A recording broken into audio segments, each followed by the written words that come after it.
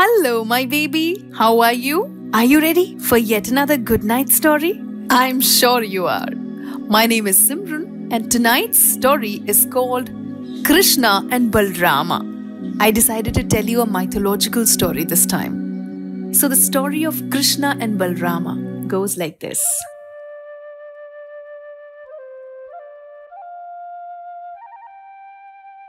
Some 1,000 years ago, Kans, the cruel king of Mathura, was traveling with his sister Devki.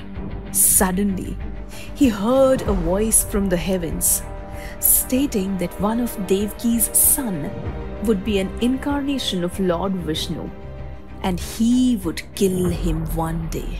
"Oh, cruel Kans, one day you will be killed by one of Devki's son, and he would be the incarnation of Lord Vishnu."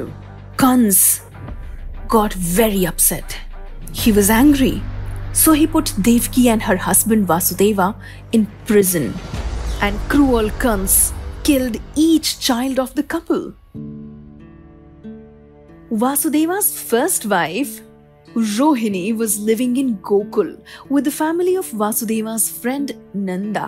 When Devki's 7th son was to be born, God transferred the unborn child from her body to Rohini's body. And you know what happened next? This child was then born to Rohini and was named Balrama. But this was about the 7th son. What about the 8th son? When Devki's 8th son was born, everyone in Mathura except Devki and Vasudev went to a long sleep.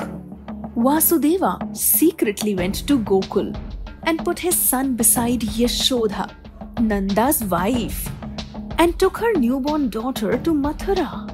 Soon, everyone was awake in Mathura. When cruel King Kans tried to kill the little girl, she flew to the heavens, saying that his killer has already taken birth in Gokul.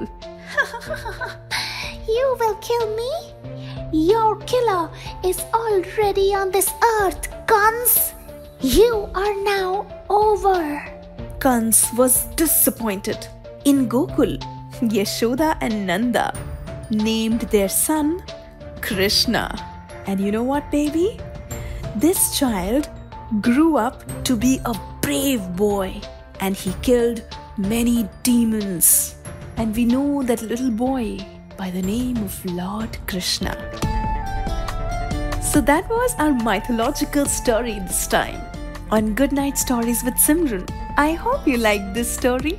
I will be back very soon with yet another good night story. Till then, good night, my baby.